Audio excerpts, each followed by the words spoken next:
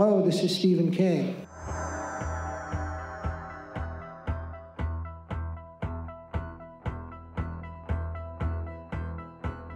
But sometimes that is better.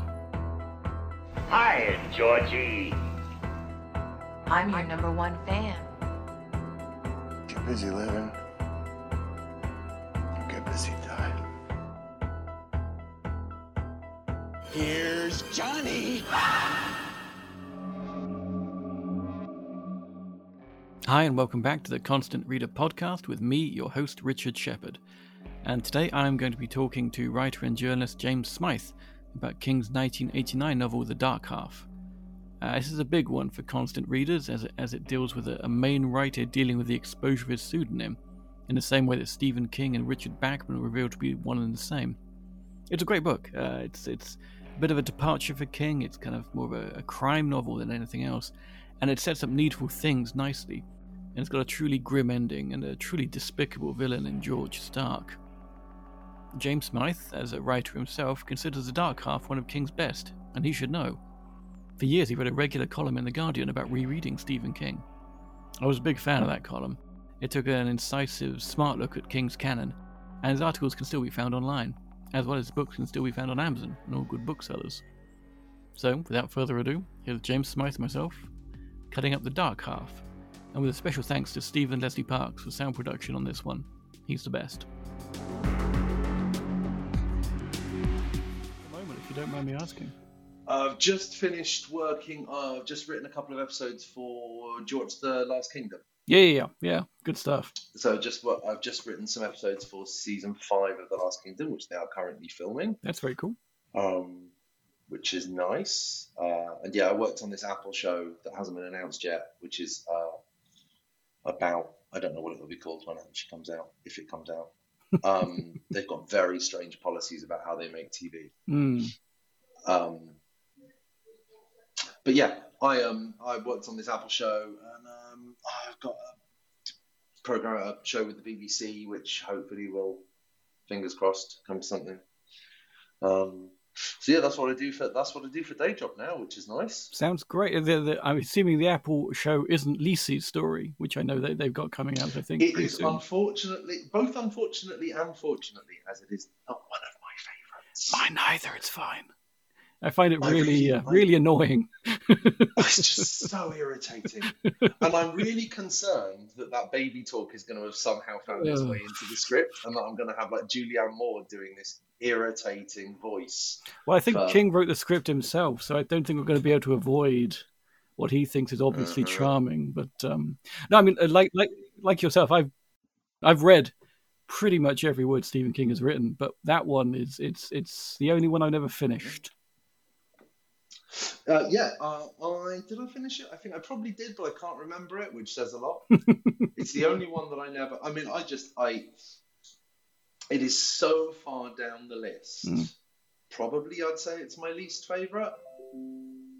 And I think I'd have to scratch even the ones that people are like nasty about sometimes, like your Rose Matters and whatever. I'm very fond of Rose Madder. Underrated. I agree. Yeah. Yeah. And Desperation and The Regulators. I would take either of those over Lisi's story. But yeah, no, it was not that. It was a very strange show about a volcano that creates parallel worlds. So very cool, man. Okay, I'm up for that. Yeah, absolutely. Yeah, no, it's something. Well, part of the reason I do this podcast was I wanted to highlight some of the underrated, underappreciated, kind of slightly unknown Stephen King stories. So stuff like The Girl Who Loved Tom Gordon, or Bag of Bones, which I think is another one that doesn't get enough love and is really not even close to enough love. No, because that's like a really classic ghost story, really well written as well. I like that one a lot. It's very it's also like you can tell in that story that he is a fan of, like, because it's very gothic. It's how you do a gothic-y ghost story. If you are him writing the sort of books set in the places you write them. Mm-hmm. And I love that about it. I mean, he's obviously, you cannot have, I mean, how many novels he got now? 70 something? Something like that. You can't have that many. Sorry? Makes you sick, doesn't it? 70 novels. Good It, God, it's genuinely every year when they're like, oh yeah, there's another 2 coming this year, and I'm just bashing my head against the wall trying to finish 1, and I'm like, oh God, and he's written 2, has he? Sure, of course he has. They're going to be good, are they? Fine. Of course, yeah. Of course, sure. So if I can take it back just a minute. Yes. So of course how I found out about you, James Smythe, the journalist, was through your rereading of Stephen King for your Guardian column, which I think started in 2012. Was that correct? It started in 2012. That's right. But when did your 2012. when did your relationship? When did you become a constant reader? Were you like an early adopter? Yeah, 13. I want to say it was. My guess is 93, 94. Mm-hmm. When I had gone from your Hardy Boys and whatnot to Point Horrors, as I guess it would have been Point Horrors then, Sure. I suppose. And then very quickly, my dad had a lot of Stephen King's. He had a lot of King, Herbert, and Kuntz. Yeah. As the Unholy Trilogy people did at the time. Yeah. Yeah, exactly. A couple of Richard Lehmans. The things where you're like, oh, and I read. I think probably the first thing I read was Rats. Probably. That's a hell of a one to start with. I will have gone in with Dean Koontz because it felt like an easy gateway. It felt like, and they're also obviously slightly trashier, and that isn't a criticism. No, agreed. Some of the early Koontz stuff is extraordinarily well written trash. I mean, something like Midnight or Lightning or Phantoms. Mm-hmm. I think that these are really good books, but the later stuff is really dreadful. So I went in and I found Stephen King from there, and we had. My dad would have had all of the big hitters. So I definitely remember there was Stand, but it was the original Stand. It was the unrewritten or unre-edited Stand. And there was It, and there was a few others, and there was The Dark Half, and there was what I see as probably my favourite trilogy, even though I really hate one of them, which would be the Misery, Dark Half, Tommyknockers run. Mm-hmm. And my dad had those, and I remember just sort of working through them. I mean, like in that way that you can when you're a kid, at a genuinely disgraceful rate, reading, reading a whatever it is, 400,000 word novel in the form of It in like a week, and feeling like, where's more? Give me more now. Do you think it's interesting that kind of Misery, Tommyknockers, and Dark Half, they both have writers as antagonists? I know a lot of Stephen King novels do. Protagonists or other antagonists, I should say. I love those books because they document... it's like the rise and fall of the Roman Empire. They are this like little series of insight. I'm really loath, and I'm loath as a writer myself, to do that thing where you want to read into the text, and you want to sort of like, it's very easy to like the Roland Barthes death of the author thing, like you should remove the author. It's impossible. It's just impossible. And it's very hard. It's even more impossible with King than it is with most writers. And I love that with those three, you can really chart the point where he was at with drugs and alcohol, and his own sense of rehabilitation, and his own sense of internal mental collapse. Like there's even, and I would describe the Tommyknockers particularly as probably lovably disastrous. Yeah. Like, I don't think it's a particularly good. I mean, well, it's not a good book. It's a B movie.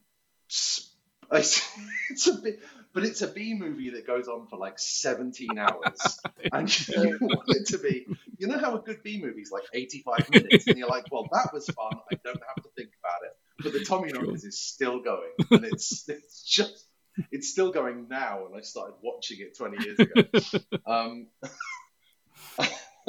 But Misery and the Dark. I mean, the Dark Half's probably too long as well. But Misery certainly. I put Misery up as one of the finest I'll say thrillers. Mhm. Novels, frankly, but the finest thrillers in the English language. I think Misery is an absolute masterpiece of a book. Agreed. And that was one that I read very early.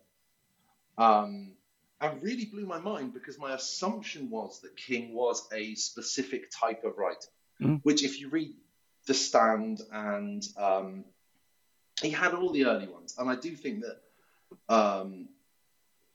King got much better sort of 10 years after he started, as most writers do, obviously, when you could see him learning. That's interesting. But my dad had, Christine and Cujo, and I love those because they felt so...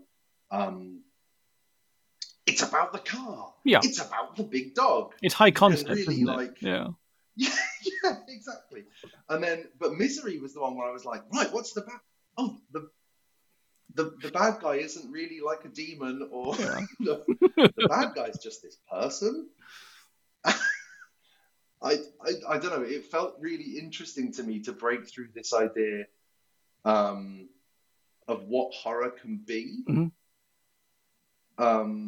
It was absolutely fascinating. Anyway, so that's where I was with those, and then from that point I read everything. I used to I went full hardback after that point and started buying everything as soon as it came out.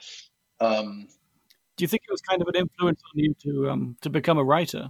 Did you kind of see that? Because it's such an immersive. When you read Stephen King, you learn a lot about writing, even more than in the book on writing. You learn about the life of an author and what can happen and what can go wrong. I think a lot of people got that kind of idea. 100%. So many of his books are about the creative process. And if you start to really dig into them and start to go, okay, I'm going to apply like literary theory readings to these texts, you can look at, there are arguments you could make, something like the Langoliers, for example. I know we're not going to get into that here today, but like the Langoliers is really interesting to me as a story that is about the loss of time and feeling like you have been wrenched out of a moment and trying to progress while time is moving past you. And I take that as a metaphor for King's writing. He wanted to do all this work and he had all these ideas and he wanted to get them down, and there wasn't the time in the day, so he obviously started finding ways to give himself more time at night. I think with so many of the books are about writers or artists or creatives, even the people that he puts in like blue collar roles. Sure. He will find ways to make them creative. He will find ways to make them think creatively. Alan Pangborn's a great example of a character who thinks outside the box, and King is very keen on making sure that we know that he thinks outside the box, that he isn't just this staunch, I'll follow the rules. He's somebody who wants to believe. And I think that with those three books, with Dark Half, Misery, and Tommyknockers, as you say, they've all got writers at the core. They've all got the idea of trying to create something as well, like active working writers. Yeah. And it was really appealing to me when I was that age, because that was when I was getting into the idea of writing. I was writing my own sort of fan fiction. Like I remember I rewrote The Dark Half when I was 16 or 17 or something. I rewrote it as a short story because I didn't quite realize that plagiarism wasn't cool.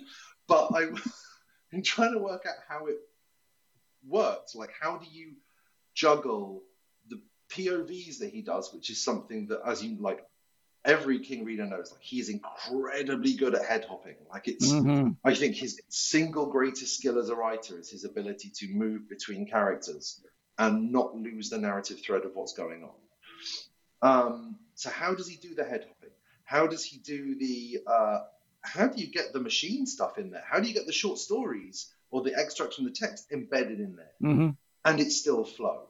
That stuff made... So as I was learning to write, those books were really... they were like an instruction manual. Less so with the Tommyknockers, because I didn't know where to get lots of drugs at the time. But... you found out, though. Yeah. It's kind of interesting that... But yeah, they were hugely important. but in all of those three books, you have a writer who is compelled to write kind of against his will, but not really against his will. And I think that's an absolutely fascinating kind of, as you say, a metaphor for the idea of maximum overdrive. The idea you've got to keep on writing, that you can't actually stop, no matter how detrimental it'll be to your relationships with other people and to the world and to any other job you've got going on. Because Paul Sheldon doesn't want to write Misery's Child, but he has to. And Thad Beaumont doesn't want to write Steel Machine, but he has to. And I think Bobby, is it Bobby in the Tommyknockers who writes the cowboy novel and then ends up chained to this kind of creative process that's killing her. I think it's a really, as you say, it's a really interesting metaphor for both writing and addiction, which are like at the core of these books, isn't it? I mean, and I can't, knowing how astute he is and how thoughtful he is about his own process, it's not something he really talks. I mean, it's interesting because like I wish, for example, I wish that On Writing went into that section a lot more, and I understand why it doesn't.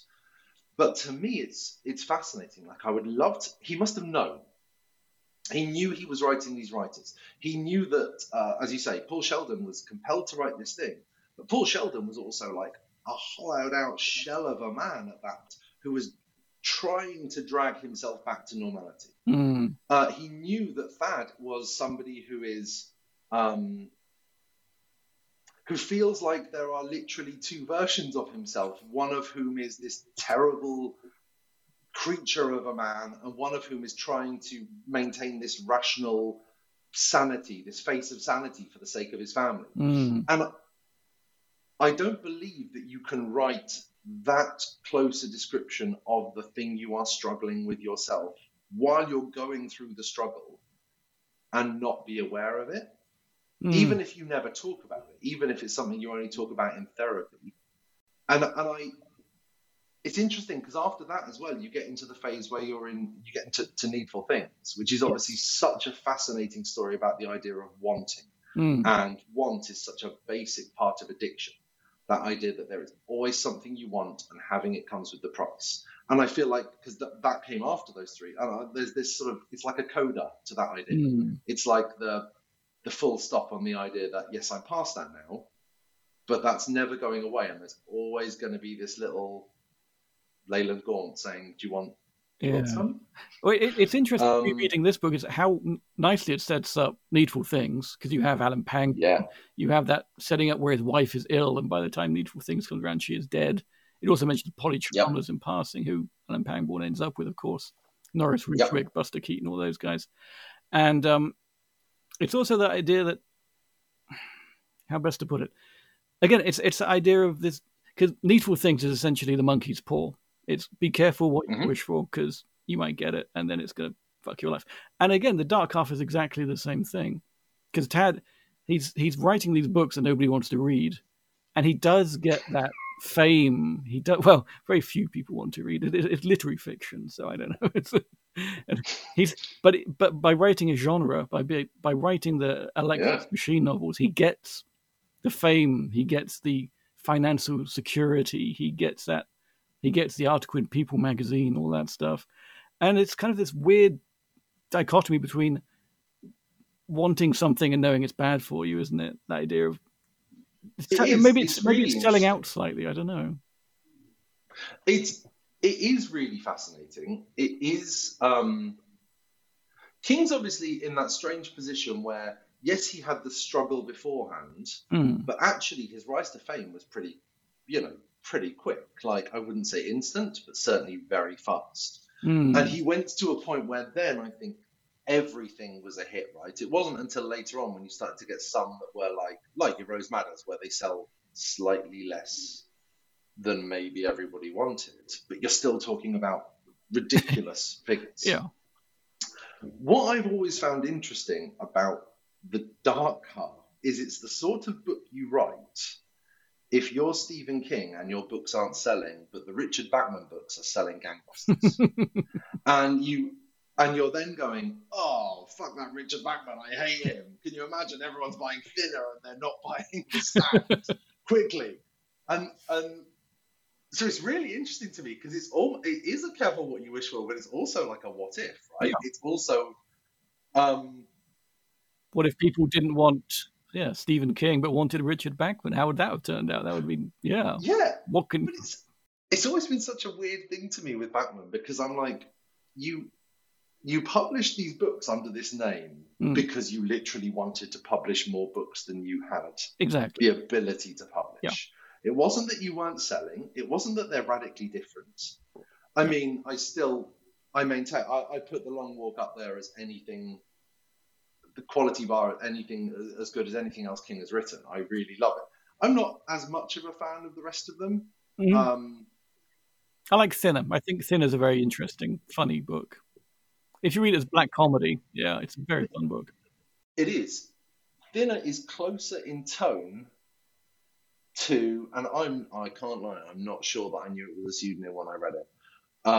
But it's closer in tone to your Kuntzes, actually, than to the Kings of the time. I can kind of see that, yeah. Like it does have that bit of comedy, and it's just a little bit more wry. And also, it has no, and I don't use this word in a critical way, it has no bloat to it. It is quite efficient at just doing what it wants to do. It doesn't need to head up much. It sort of stays close POV. And it just does what it needs to do. Essentially, it's a Shaggy Dog story, isn't it? Maybe it would have worked better as a short story or novella, even, because it's all getting towards that point at the end. Exactly. It's if there had been a 5 past midnight and that was one of them, you'd have been like, yeah, sure, that's one of them. That's where we are. And then you have the anomaly that is Blaze in the mid-90s, which is just a very strange, unusual novel. I think it's one of the few I've only read once, but I might have to go back and take another look at that one. It's not the best. It's not the best. Blaze was post Desperation and Regulators. Yeah, it's like the last Bachman, if memory serves. And I can never remember. Was it the Regulators that was the Bachman one of those two?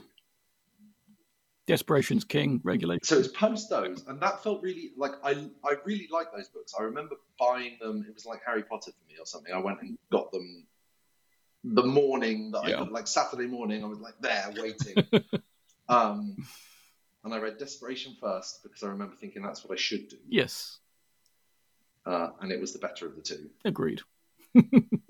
But yes, Bachman, it's a funny thing because I feel like King likes Bachman much more than the Dark Half would suggest a writer should like their alter ego pseudonym.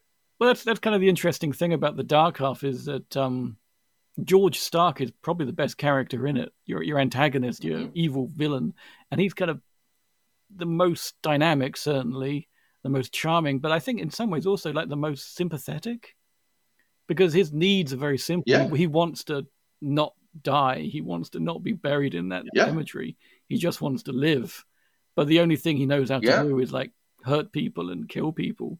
So he gets towards that point where, he wants to live, but at the expense of everybody else, and we can't just let that go on. But it's a shame because I felt for him. I felt for the guy because he's a newborn.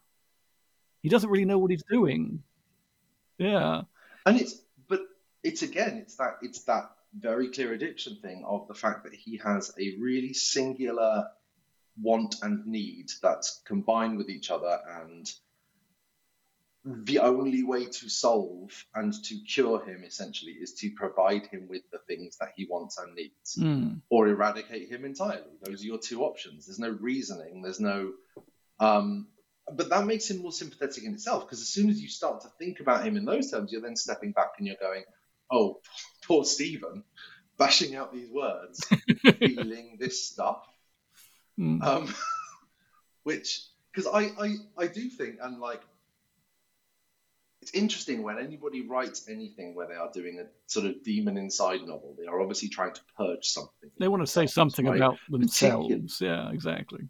Yeah, always. And there's something about that as well, where there's just this sense of you're writing this nice guy who has essentially got secrets, but also he's just trying to keep his family together. He's just trying to make everything okay. And he doesn't want to be in this situation. And oh, look, like fate and writing, that awful curse that is writing, have caused him to be in this situation.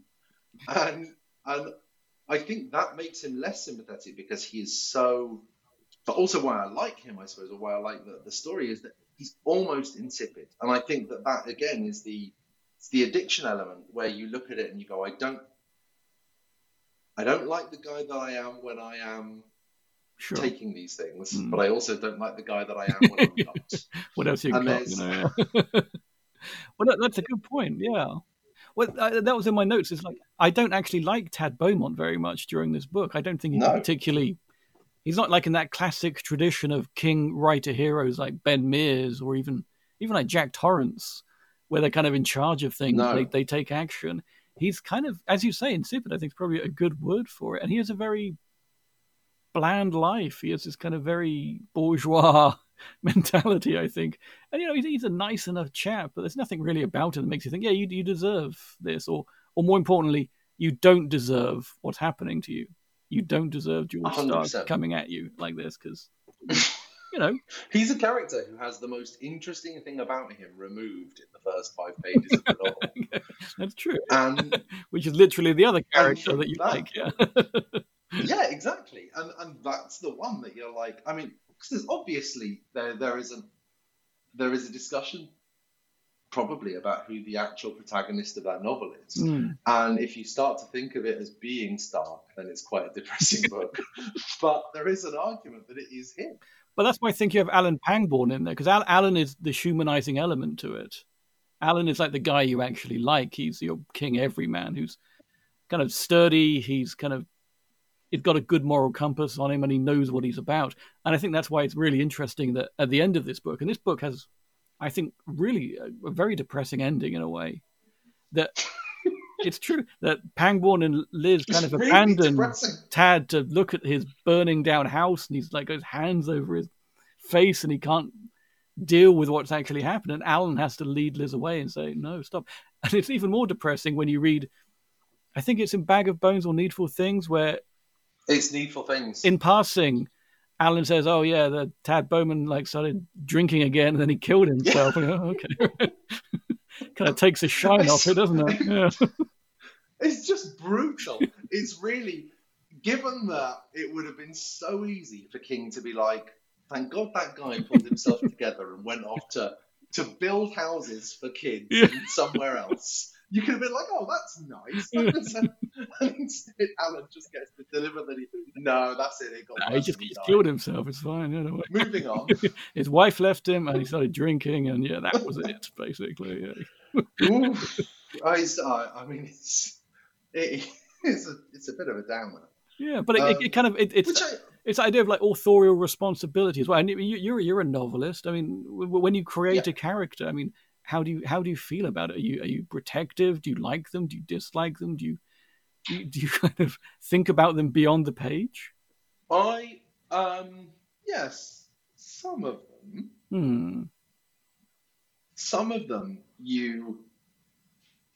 I think you have to some extent love, or maybe that's the wrong word, empathize with, or certainly understand every character that you write. Even when you're writing somebody like a George Stark, you understand what their wants are and their needs are. And they are bloody minded in that, and they are really the singular focus, but you understand, and you understand why they are doing it. And that to me is a thing that I have to find with every single character. I have to understand why they've reached the point that they've reached and why they're going to get to the point that they're going to get to. And there is, it's incredibly complicated with bad guys because you are trying to empathize with somebody who is not on the same moral compass as you. So then you end up becoming focused on, do they have integrity of their own beliefs? And if they have integrity of their own beliefs, then at least you can say, well, look, you are going through with this. And that's something that I think I learned from King, is that you, particularly when I think about less about the Dark Half, but thinking about something like it, where you have such a blisteringly wide range of protagonists, all who have different and antagonists who have different moral beginnings, endings. They all work so differently. But he had to understand who they were so that when he kills one of them, you care. Or so that when somebody does something unexpected, you go, oh my God, I didn't expect that, but also that's an entirely earned thing. I think that's the difference between King and a lot of novelists who maybe were thrown in with King, particularly in the 80s, Sure. horror novels. I read a lot of trashy horror novels over my life where characters have unexpected turns that are completely unearned. Yeah. And King earns everything. And for me as a novelist, that was one of those lessons that I really wanted to take, was how do you make sure that every single decision, every single choice is absolutely 100% earned. It has become probably the most singly dull thing I say in any conversation about any book. I used to teach creative writing, and my thing for every single one of my students that bring these stories, I'll be like, yeah, I don't feel like they've earned this ending. I feel like you've just thrown in a twist. You felt like the story needed a twist. You just wanted it to end. The twist worked. Yeah, I did. But no, not all of them. But the reason that a twist works or whatever is because it is earned. The reason that which is an interesting thing about that Alan Pangborn moment in Needful Things, because I'm not sure that King's earned that beyond I put you through the ringer there, so I'll give you a full stop that is really just makes things much worse. It feels like drawing a line, perhaps, rather than... Well, this is kind of a recurring criticism of Stephen King that I'm sure you've heard before, is that the endings are always a little flaccid or a little, as you say, unearned. Well, what did you make of the ending to The Dark Half, then? Because it's certainly dramatic. It's a lovely image that George Stark being carried through the wall of this building by this tornado of sparrows and then being like pecked to death over the horizon. It's a beautiful visual image. But did it work for you like satisfactorily as a narrative conclusion? Yeah. Yes. Look, right. So I have a complicated thing with The Dark Half. I would argue, and I can argue, that The Dark Half is my favourite book of all time. Okay. I recognise that is not necessarily the best book of all time. Okay. And I do not believe it is the best book of all time. But in terms of favourites, in terms of things that matter to you and affect you, and like the concept of the sparrows in that book, I can't even tell you the level of obsession that I had with just the image of the sparrows. I wrote my first proper novel was a novel called The Testimony, which is nothing like a Stephen King book except for the fact that, whatever, I'm obsessed with him. It's, everyone in the world hears this voice talking to them at the same time. It's a very high concept idea. Oh, yeah. But the phrase, and one of the first phrases in the book that you read is "the sparrows are flying again," because I was like, well, that's the sort of thing that somebody in government would say when you'd had an attack and you didn't want to put out over the airwaves that it was an attack. And it just sits there, and it's been there my whole life. The ending, I wrote another novel called No Harm Can Come to a Good Man, which is, if I want to be really lazy about it, here's the dead zone, here's the dark half. Nice. Okay. Smash them together, and that's what you get. And the ending has moments where without giving it away, in case anybody listens to this goes, oh, that sounds interesting. It's not as good as either of those two, but still. It ends in a way that pays tribute, I think, to the ending of The Dark Half. I think that Stark is such a strange malevolence, and a strange, unexplainable malevolence, that doing something that feels high concept and weird with him is the only way of disposing of him. I think that you can't, because there's that whole thing of Thad wanting to know how Stark has appeared and if he is part of himself. It's an interesting point. And that's the only bit that feels like it's tangible and real. And then it sort of all explodes upon him at the end. And I like the idea that he gets left with no actual answers as well.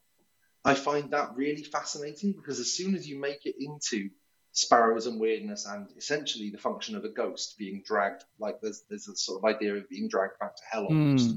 As soon as you get into that, you go, well, so it wasn't? Was it not a part of you? Did you not? And there are some really interesting questions about how much responsibility you have over that. which again leads you back to the addiction thing. And does the darker half of my personality, am I responsible for that in the daytime as I am in the evening? Yeah, it's interesting. There's a couple of characters towards the end of the book when they're Pangborn, Tad and Liz and George are all in the same house together. And I think one of them says, "Oh, you're the ghost of Tad's brother who was never born then." And you look at that and you go, "Oh, yeah, okay," but it doesn't really ring particularly correct. It doesn't really. It seems like a very sketchy explanation for what is actually happening. And I agree. I think it's much better when he doesn't explain exactly what was going on here, because again, it gives the idea that maybe Tad was responsible for a lot more of it than perhaps he realized. That there's a great deal of subconscious in Stark. Yeah, I completely agree. I don't think there is. I never want him to be a ghost. I don't want that as a resolution. It's not a ghost story, it is fundamentally a story about, well, it's in the title, right? It is fundamentally a story about a dark part of a person's personality. Yeah, it's like the half of somebody that is two people with one soul, one exactly. souls and one person. It's that kind of, Yeah, and I think that is the idea that he consumed the twin, Stark, whatever, in the womb, and it became part of him that was then cut away. That's interesting in itself, but it doesn't explain the concept of the ghost, and I never want the ghost explained. I like the thought that, because fundamentally, particularly when you get into the sort of the Castle Rock universe and everything else, you are talking about a world in which people can be psychic and a world in which people can have a magic shop that sells you exactly what you want. And I think the idea that he has generated and created the malevolence himself is much more interesting than the idea that it was a ghost who is linked to him because he was his twin. It's much more interesting if it is something that he has actually made. There's that line in the book that I think he uses again he mentions in on writing. That's that thing about writers inviting ghosts. Yes. He describes writers as, or as Liz does, describes writers as being mediums. And what they do is they speak to the other side and they bring back messages and they bring back the stories from there, which I thought was a very interesting kind of metaphor. It is. What's most interesting about it to me is that I think that actually the writing is creation, right? And King repeatedly uses that as a concept throughout his books. Writing is creation. It is reporting. It's reporting on what you feel on your surroundings and somehow bringing that into being. And maybe you're channeling while doing so, but you look at The Shining. That is about the act of trying to create while malevolence is influencing. It is about trying to remain true to who you are while, yes, the metaphor of drink is bringing you down. But still, in this book, I don't know, he isn't channeling. He's still creating something that's inside him. Like the novels are still coming from inside him. He's not. What's so interesting to me is that he isn't going, well, I get possessed by the spirit of another writer and write these words. He's going, these words are a part of me and I have written them, and that has created this thing. It has enabled my alter ego to somehow slip the bounds of corporeal form and turn into this thing. And that's so fascinating to me because I'm assuming there are books that King has written and never published. Well, obviously, books he's written and never published, but ones that are significantly nastier than the ones that we have seen. I do feel like he has got a couple of Stark novels somewhere that feel like he went, I can never show anyone those. Well, maybe they were published under another name and nobody ever found out. There is a theory, isn't there? There is a theory that there's a second pseudonym. Which would be fascinating. I mean, I don't believe at this point that anyone would have been able to keep that quiet. I think you reach And if there was a second pseudonym, why would you not put Lisi's story under it? I mean, like, it just. But it's interesting that there are certain books in the canon, in the oeuvre, if I can use that word, that do feel very close. Like, he's talked a lot about how Pet Sematary is the one that kind of frightens him because it deals with the death of children. And I think the Dark Half as well. I think he said it's the closest one that you get to about the process of writing itself. You know, the idea of tapping into something in you that you don't particularly like all the time, and something that actually takes control of you. I mean, have you found that with? I think that's where you have to go as a writer. Yeah, like, you have to take yourself to those places. Otherwise, you are. He's a writer, and it would have been so easy to keep ploughing the same furrow, right? He could have spent his entire career doing rewrites of it, with occasional rewrites of lesser novels. And I know sometimes, he's been accused of that. Like, you've got the Buick 8 Christine thing. There are things where. I think there's a lot of The Outsider in the Dark Half as well. To me, The Outsider read as a lot of The Outsider, because you got the everyman protagonist who is two people essentially, and one is irredeemably evil, and the other is kind of a paragon of virtue, and it's how they kind of collide and can't coexist with each other. Yeah, that's The Outsider is to some extent what if the Dark Half but murderer, rather exactly. than, which and that's a book that I've got. Unsurprisingly, probably I have a lot of time for, and I also think, so side note, is probably my favorite adaptation, my favorite screen adaptation of a King. It was very good. Certainly in modern times. Definitely TV adaptation. I think that's one of my favorites. It's incredibly strong, I think. And I'm really sad they haven't found a way to make a season 2, which I know would be very hard, but I feel like. Well, you could do If It Bleeds, kind of the sequel to The Outsider. You could. I mean, it's a short novella, but you could probably stretch it out. Yeah, probably. You should write that, I think. I don't know. You should pitch that. For a long time, I thought about when I was starting off, when I was in my 20s. I remember reading about Kings like, you can have the option for anything for $1 policy. And I remember thinking, oh my God, what could I do? Like, could I? And at the time being like, the Dark Half film wasn't the best. Like, could you get the option to the Dark Half and somehow do an adaptation? Someone's doing it now, aren't they? There's another film of it being made, I'm sure. They've been talking about it for a while now. Right. Yeah, well, they're all there. Except for the Regulators. Nobody wants to touch that one, which is... He wants to do the Regulators. That would look really... If you like Spike Jonze, maybe, or Charlie Kaufman, you could probably do like a very strange version of that. Probably. Yeah.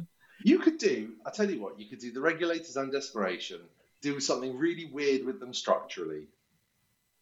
The Regulators would be a very odd book to do. J.J. Abrams could do the Regulator, and I shouldn't say that because he'll be listening to this somewhere.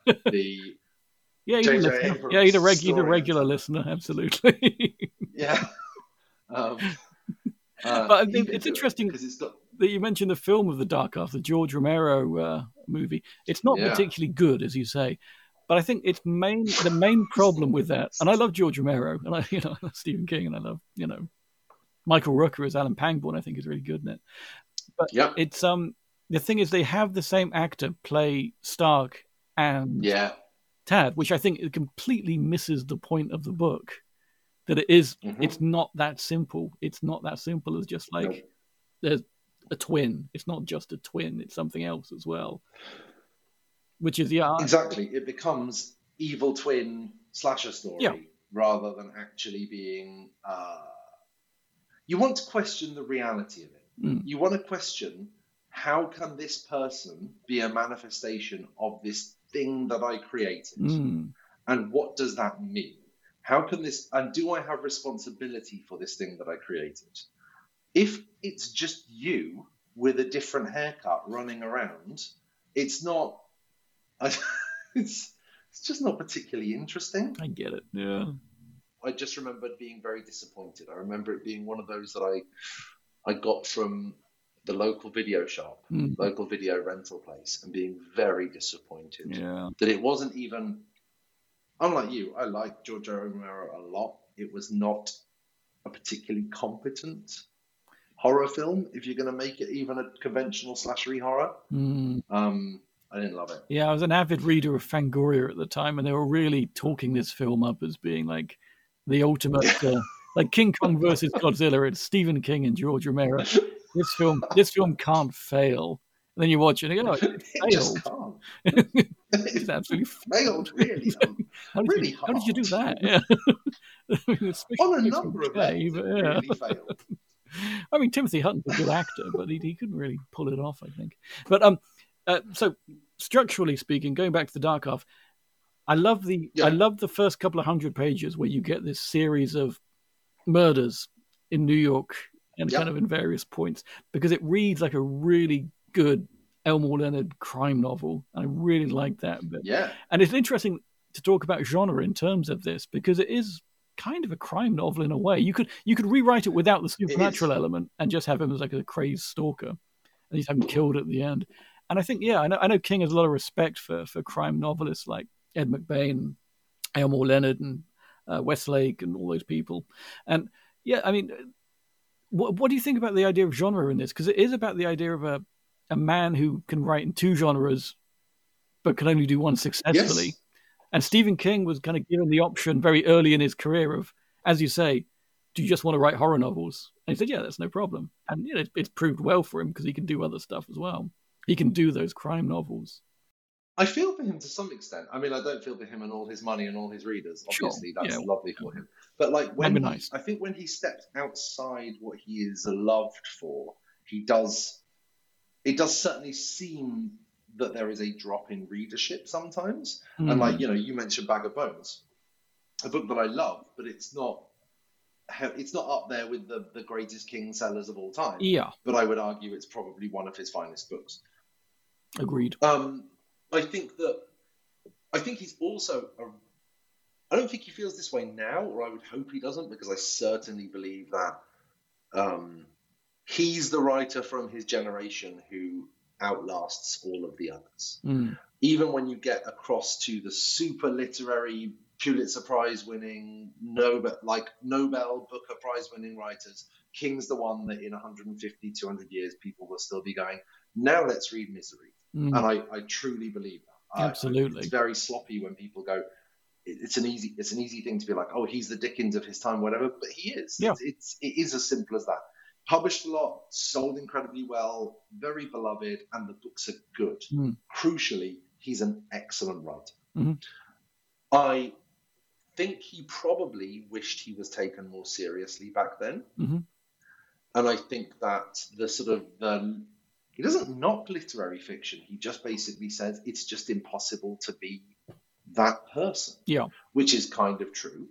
He was pigeonholed as a writer, and the expectations of 2 novels a year of the length of the Tommyknockers, for whatever reason, were obviously making him, were testing him.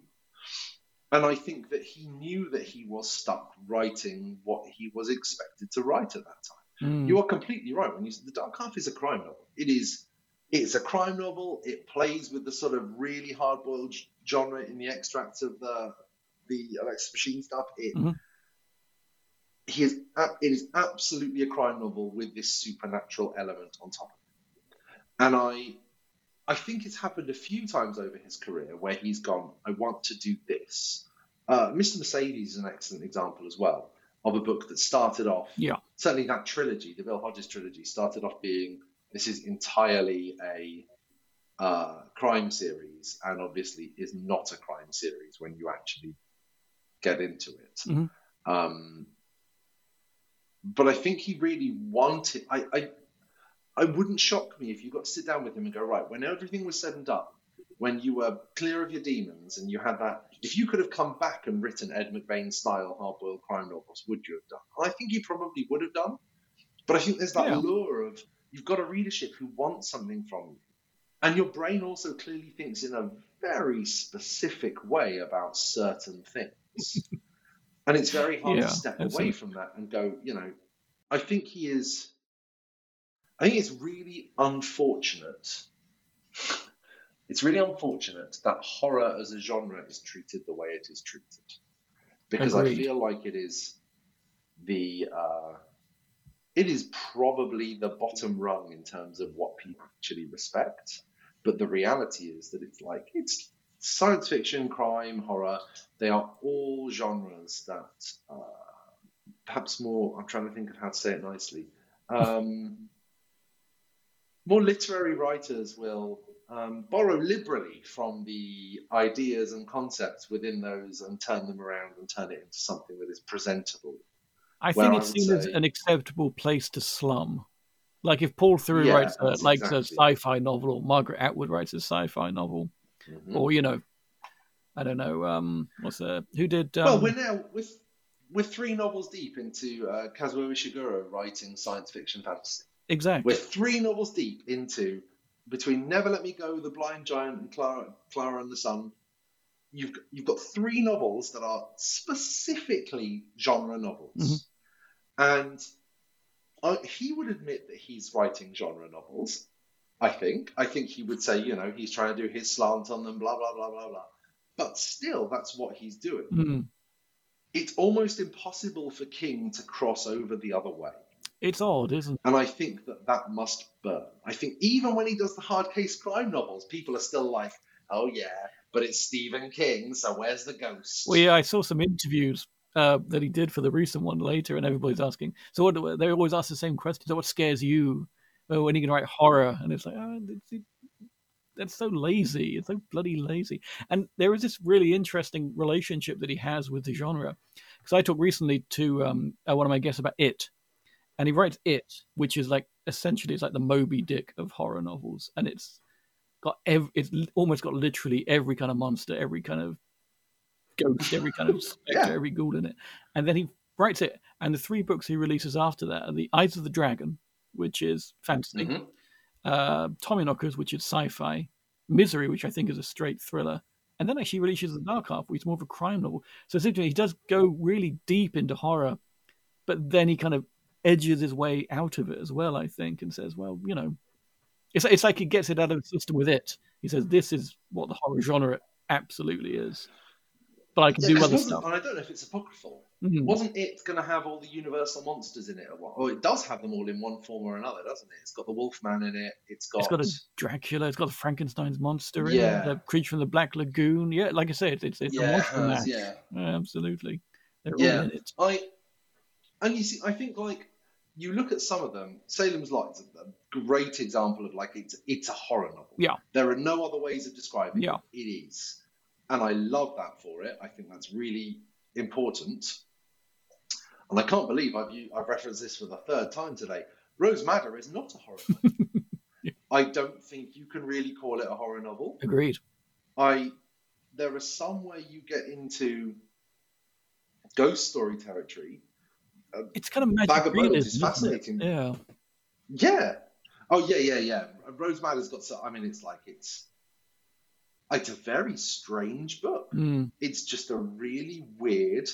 Has anyone done that yet on this? No, nobody's tackled that one. It'll be interesting to see because it's a really interesting one. It'll be great towards the end with the Minotaur and I'd love to see. Yeah. It's just such an interesting. It's just a very interesting book. Anyway, I think that I don't think you could argue that many of the things he's published, even recently, that many of them are straight up horror novels, really.